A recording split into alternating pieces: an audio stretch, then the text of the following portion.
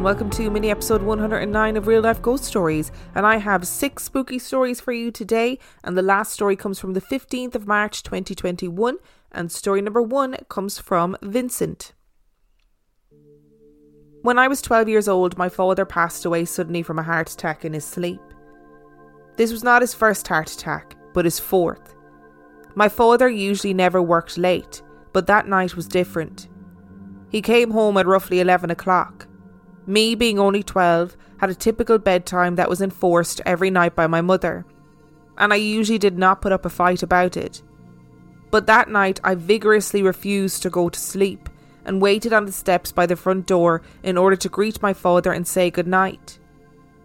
To this day, I don't know why I just had to wait for him, but I'm glad I did, considering what happened. Before any of this happened, I never had any experiences with spirits or the paranormal, nor did I really even think about it. But only a few weeks after my father's passing, that quickly changed. It started with small things: smelling my father's cigar smoke while in my room, shadows out of the corner of my eye, footsteps in the hall pacing back and forth from my room to my mother's. I was never afraid. I never felt any ill will from the experiences. I would smile and think maybe it was my dad just keeping an eye on us. This notion would quickly change on the night that I decided to try and talk with what had been lurking in the shadows of my room. I was awoken by the light in my room flickering on and off, and then a sudden knock on my door. Again I smelled my father's cherry cigar, so I took a deep breath and asked, "Dad, is that you?" What I received as a reply would change my life forever. As soon as I finished asking my question, I felt the mood and atmosphere of my room change. The room became darker, and a heaviness suffocated any type of hope I had that it was my father that I was reaching out to. The silence was terrifying, but not nearly as horrific as the voice that broke it. I felt a hand on my shoulder, and in my left ear, it spoke to me in a deep and sinister growl. "Us, forever." And just like that, the room went back to normal. But that's all that did. All through my teens, I've seen things that I can't explain, heard things that no one else could hear. I feel as though the trauma of losing my father woke something inside of me, a gift, as my sister would eventually call it.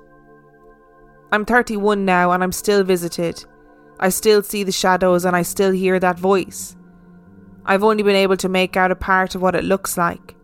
It never steps out of the shadow, so a detailed description is virtually impossible. But I do know it is tall, ghastly thin, and has fingers like tree branches, long and seemingly broken, pointing in different directions.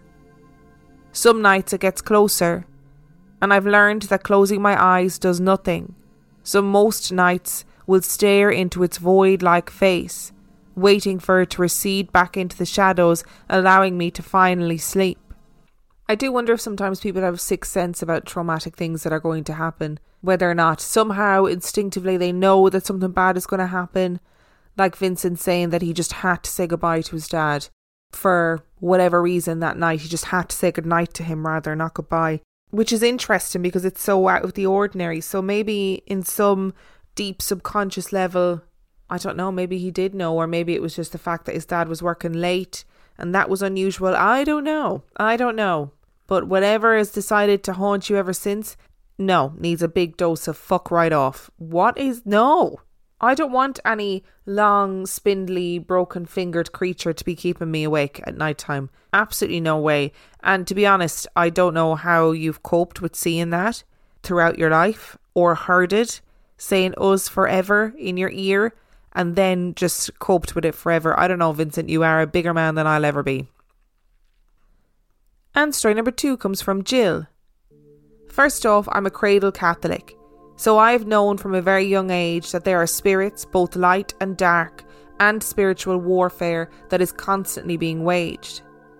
I guess my first experiences were at my paternal grandmother's home in Ohio. Every summer, my dad, my mom, my sister and I would make the arduous 2-day drive from Texas to Ohio to visit. I never looked forward to these vacations because it meant we would be staying in her house. While I never saw anything there, I could never bring myself to go into the room that had belonged to my aunt who died decades before I was born, and then belonged to my grandfather before his death when I was 10. I never voiced an issue as a child, but as adults my sister and I have reminisced about the terrible vibes that we received from that room as children. As a teenager, I found myself drawn to do lots of dumb things, including seeking entities in haunted locations. I fully believe I got everything I asked for, because I know something attached itself to me for a long while. I felt very dark, disturbed, angry, pulled away from my faith, and made very uncharacteristic choices. Until one night I had enough of feeling so out of sync with my true self, that I found I was screaming in my room in the middle of the night, "Just leave me alone!" And after that things did mellow out for a while. As an adult, I've lived in a few places where I avoided certain rooms because things just haven't felt right, kind of like the house in Ohio. But my current residence really takes the cake. My husband, my 2 sons and I have lived in this house now for 9 years. It was built in the early 2000s, so the house itself doesn't really have a history. But I'm unsure of the story of the land we occupy in central Texas. I didn't really notice anything in the house till my youngest son started to seem to be interacting with something I couldn't see when he was close to a year old. He would stop and glance oddly into empty rooms and wave and say hi to the wall over my shoulder while sitting in the recliner with me at night time. Since then he has been diagnosed with autism, but he is not prone to blank stares and for a very long time was non-verbal, with the exceptions of the hi in the general direction of the wall. We've had the traditional baby toy play a song in the middle of the night and specific floorboards creaking when everyone is firmly planted in bed. It wasn't just my son and I having experiences at that house. My mom was watching my youngest one day, while the rest of us went to a football game. This was during his non-verbal time. My mother texted me asking where I was. Puzzled, I replied that I was still at the game. She then replied, "Well, who just yelled, 'Mother,' at me in your voice then?" I had no answer. Most events are now contained in the master bathroom. I've come home to the smell of perfume in the air that I haven't worn in years, that is closed away in a cabinet, and items like lotions and such laying on my bed that I 100% would never put there before leaving for the day, and toothbrushes out of place. I have watched bottles of shampoo and other toiletries shake for no reason before my eyes. The craziest thing, though, centres around my autistic son's toothbrush. As a mom, I know every sound in my house. I've awoken several nights to the sound of his toothbrush dropping into the bathroom sink, not sliding off the counter, legitimately dropping in and rattling around until it settles. There is no way from where his toothbrush is stored that this could happen, unless it is purposefully dropped. It is not a member of my family because everyone is in their place, and they would have to pass me in bed to get to the bathroom. We don't communicate with it because, like I said, I'm no stranger to the realness of demons pretending to be one thing and then ruining your life. Plus, my husband is terrified by anything supernatural, so as of now we are just coexisting without acknowledging. But I can't help but feel that it's reading over my shoulder. I wonder if it's reading over your shoulder and going, "Hang on a second, that's absolutely not what happened. She is lying. None of that is true. Absolutely not." I don't know what a cradle Catholic means, by the way. Does that mean you were, born into a Catholic family? I presume so. I presume that just means that you were raised Catholic. It's such a funny thing, isn't it, when you know exactly what a sound is in your house, even if it seems to be an obscure sound like a toothbrush falling into the sink or whatever. You get so used to your own house that you are really aware of exactly what every single sound is. And I think, do you know what? I think coexisting is probably a good idea. Just if it's not something that you're comfortable with, just ignoring it, coexisting, recognizing it's there, but not acknowledging it. I think that's probably the best way to deal with these things. And story number 3 comes from Charlene. When my kids were young, my husband and I lived in an old house built in pre-war time. It used to be a boarding house when it was first built, so it had seen a lot of life and a lot of people passing through. From moving in, the house had a heavy feeling to it, something you couldn't quite put your finger on. At first, nothing out of the ordinary happened, and then gradually we began to hear bumps in the front bedroom, like footsteps of someone wearing heavy boots that you could hear walking above your head in the living room. My husband worked nights, so I often had the bed and the house to myself and the kids. But then my eldest son, who was 6 at the time, started asking to come and sleep with me. He said he could see a tall shadow man wearing a hat and big coat and big boots outside his bedroom at night, standing in the doorway. He got up out of bed one night and went to the toilet and came running down to tell me there was a baby wearing just a nappy on the landing at the back of the house by the bathroom, just sitting there, and then it wandered into my 4-year-old's bedroom and disappeared through the door. This seemed strange, as at the time there was only my 6-year-old and my 4-year-old in the house. Things carried on like this for a while, the odd sighting by my son, lots of footsteps, thumping and bumps in the night. Activity then started to increase steadily when my baby boy was born the following year. I would put him down in his cot to sleep, and he would be very settled. An hour or two later, he would be screaming blue murder. My eldest son, who at this point was still sleeping in bed in the same room, told me the shadow man was looking in his brother's cot and waking the baby up and scaring him. I was so unnerved by this that I asked my sister to come and stay for a few nights, as I didn't want to be alone with the kids in the house at this point. I don't know if I provoked whatever was in the house by doing this, but the following night was one of the scariest I had while living in this house. We had put the kids down to sleep for the night, and they seemed pretty settled, so my sister had decided to watch some TV.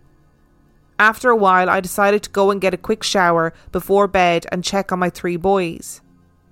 I went to the bathroom, and after my shower I was stood at the sink, and as I bent to brush my teeth and look into the mirror, I saw a young girl sitting crouched behind me in the corner of the bathroom, looking at me in the mirror. She was about 18, and she had long curly blonde hair, a pale pallor, and a pink long t-shirt. She didn't smile.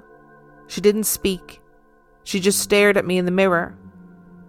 I shut my eyes tight, and when I opened them, she had gone. I went downstairs feeling a bit shaken and told my sister what had happened. We went back upstairs together to see if we could see her again, but she had gone. Then suddenly we heard a whirring sound like toy remote cars faintly from the front of the house. Our house had a loft conversion where my husband had set up his Scalextrics.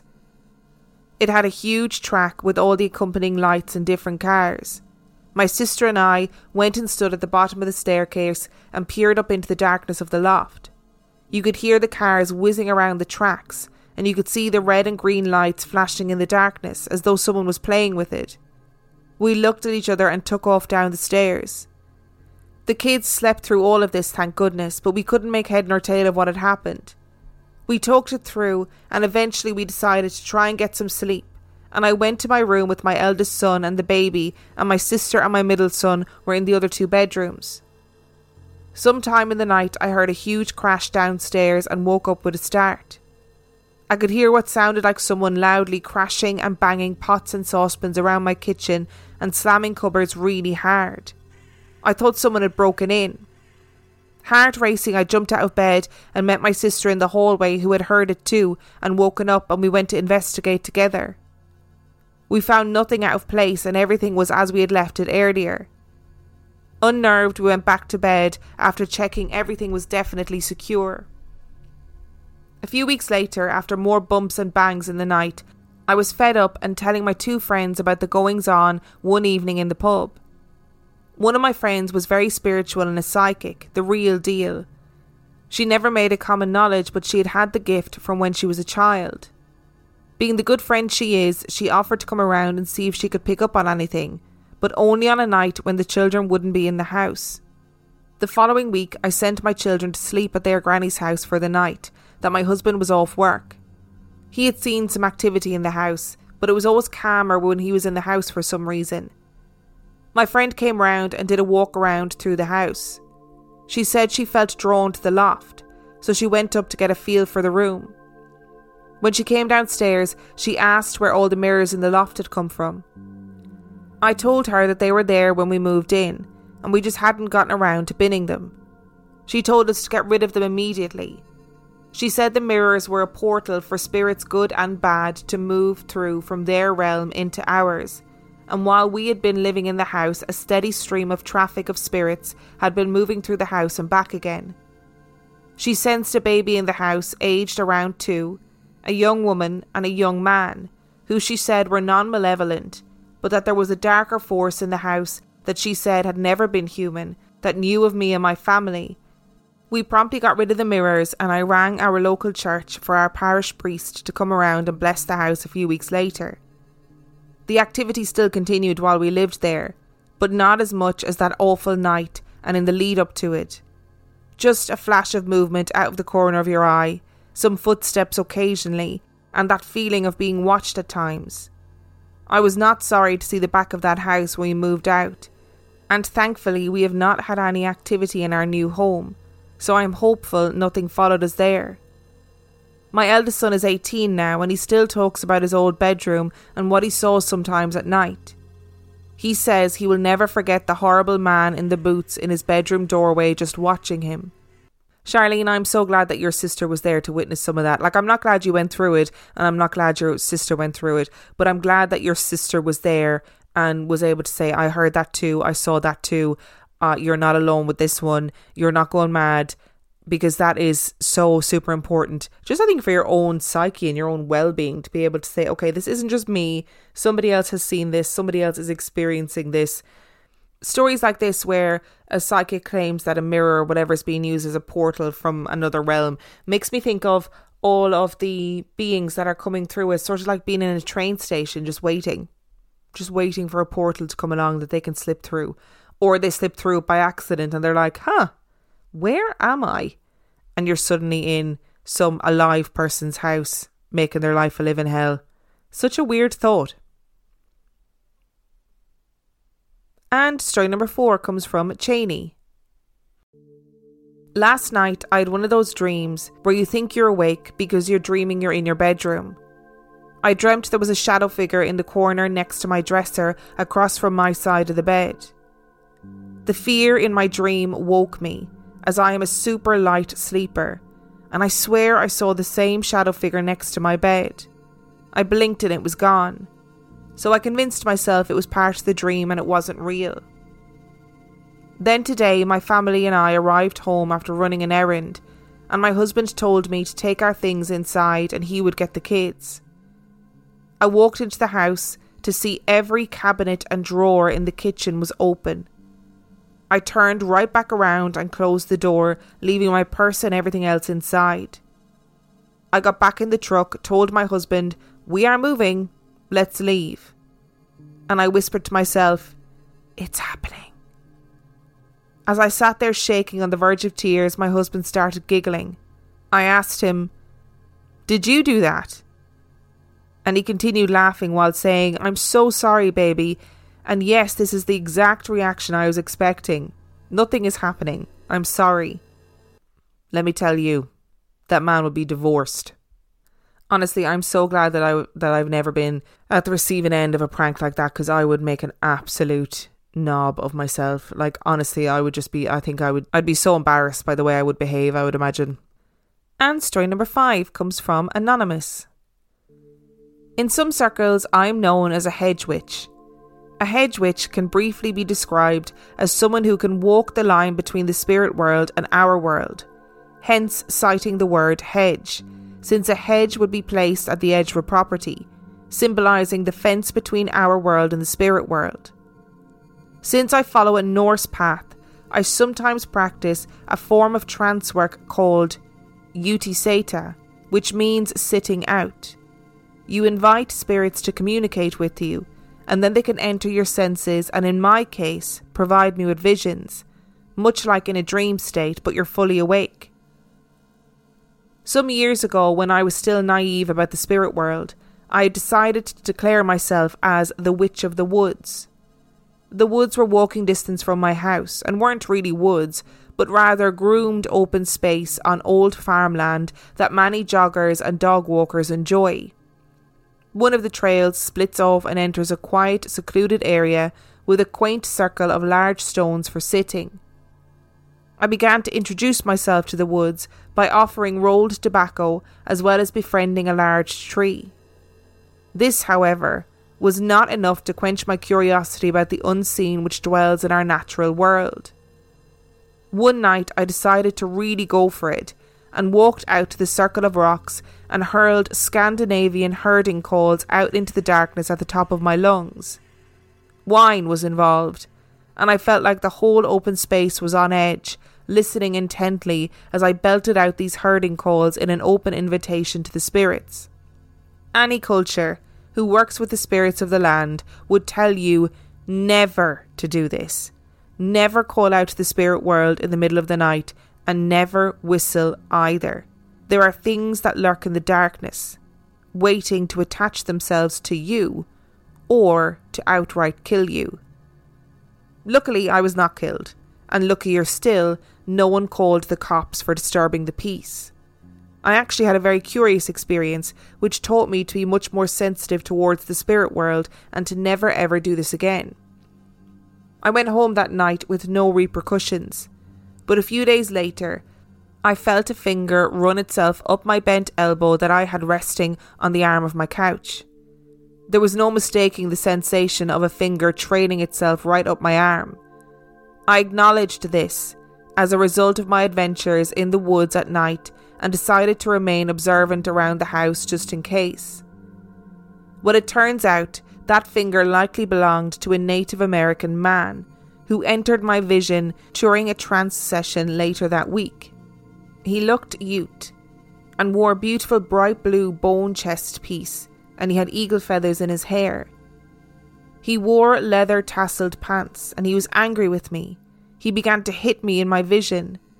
My body turned into a giant grizzly bear, which I had to assume was my Fylgja stepping in, which can be loosely described as a Norse concept of a spirit which is attached to you for life and part of our sense of self. They act as a protector, and my one is a bear. Because this was a vision, I wasn't hurt. After the Native American man stopped pummeling my giant bear body, he began to dance in front of me. His leather tasseled pants spun and turned and twisted, and I understood he was whipping up the energy around him. The vision dissipated and I realised what I had done. In my stupidity, I disturbed a Native American spirit in the woods, which I thought I was the witch of. I was humbled and a little freaked, but not terrified. I returned to the area with the sitting stones and offered some tobacco and an apology. I wished the spirit peace, and I apologised for colonialism, an action I picked up from some other Norse pagans in an attempt to try and heal the land. I feel as though I made peace with the Native American man. I never felt a finger drag up my elbow again, and I have not seen him in my visions or dreams. Then one day, as I was passing through the sitting stone area while walking my dog, I noticed the city had placed a plaque commemorating 3 Native American tribes, the Ute, the Cheyenne and the Navajo. The plaque describes the tribes as the original landowners and requests to its readers to take time to sit peacefully on the sitting stones and reflect. To be sure, I now walked through the open space area quietly and respectfully, never to shriek into the night at the top of my lungs again. And I repeat, my friends, never call out with an open invitation to the unseen world which dwells alongside us, especially at night. I got lucky, for there are creatures whose names should never be mentioned out of fear of attracting their deadly attention. That story took me down such a rabbit hole. So I have to say, I looked up the pronunciation of everything. I'm sorry if I didn't get it right. I do my best to try and make sure that I pronounce things correctly, but sometimes my voice or my mouth just doesn't make the sounds that it needs to make to pronounce certain things. I also always get messages from people when I talk about pronunciation, and they say people shouldn't get offended about pronunciation, etc., etc. And actually, I do it because people have taken the time to write in and the least that I can do is take the time to Google something and see how to pronounce it. So that's why I do it. Okay, that's why I make such a big thing about pronunciations of different things. So I do apologise if I pronounced anything wrong. But I went down a rabbit hole after this story. I was like, what the heck's a hedge witch? What the heck is like the Norse path of paganism? I had absolutely no idea. And I guess that it makes sense that when you're just discovering like who you are within this certain context, that you would go out into the woods at night and like claim it as your own and shriek into the night naively, not realising that that probably wasn't the best thing to do. I'm sure you are not the first witch to have done that and will not be the last. But it is also amazing that the spirit world then went, no, you do not do this because it is a bad idea and these are the reasons why. I like that has piqued so many interests for me. I now want to learn everything about hedge witches and everything about Norse paganism. And story number 6 comes from Anonymous. A few years ago, my husband and I flew from South Africa to New Zealand to visit his friends of 20 or so years. Despite asking him if we could stay in a hotel for at least a few days, we ended up spending most of the trip staying at the friend's house to save money and to also spend some time with them. The first night there was okay, as I took sleeping pills to help with the jet lag, helping me sleep soundly. As the rest of our time there progressed, I noticed they were having some really bad marital problems, and their toddler son was also a bit of a terror, hitting me in the face and just being awful. Dropkick much? The guy would always talk down to his wife with a sneer on his face, and always took my husband on drives to get away, leaving me with the wife and drop-kickable kid. I ended up feeling like a babysitter most of the time. The first night without sleeping tablets was so scary. I liked to get a full night's sleep, so went to bed alone. We were given the main bedroom, which had a cupboard recessed into the wall right opposite the foot of the bed. The cupboard door never opened, but as I was falling asleep, I felt a presence come towards me from the cupboard, and I felt ever so gently a little tug on the bed covers, as if someone had put a hand on the end of the bed or sat down lightly. It scared the daylights out of me, but I just lay there waiting for it to go away. I can't remember if it went away eventually. Maybe I fell asleep. After that, the entity visited every night, and I begged my husband to go to bed at the same time as me, but he didn't. The only time during our 16-day trip that I slept properly was when we drove a few hours to another city and slept in a different friend's house, and the difference was amazing. During that trip, I noticed my husband started treating me a little badly, very similar to the couple's interactions we were with. It, or part of it, must have latched onto us because for about 2 months after we left, his behaviour was terrible. I ended up telling the woman that she either needed to leave or get a priest to bless the family and the house, and I'm not sure if she did. My question is this: did this entity arise from the marital troubles, or was it always in the home and caused the troubles? So I always wonder if bad energy causes these sort of manifestations. That if this man who was treating his wife badly was just not a nice man, and therefore there was a lot of negative energy in the home, and children mimic the behaviour of their parents, so it doesn't surprise me that he was, or that the child was behaving badly, especially if they're in that kind of environment.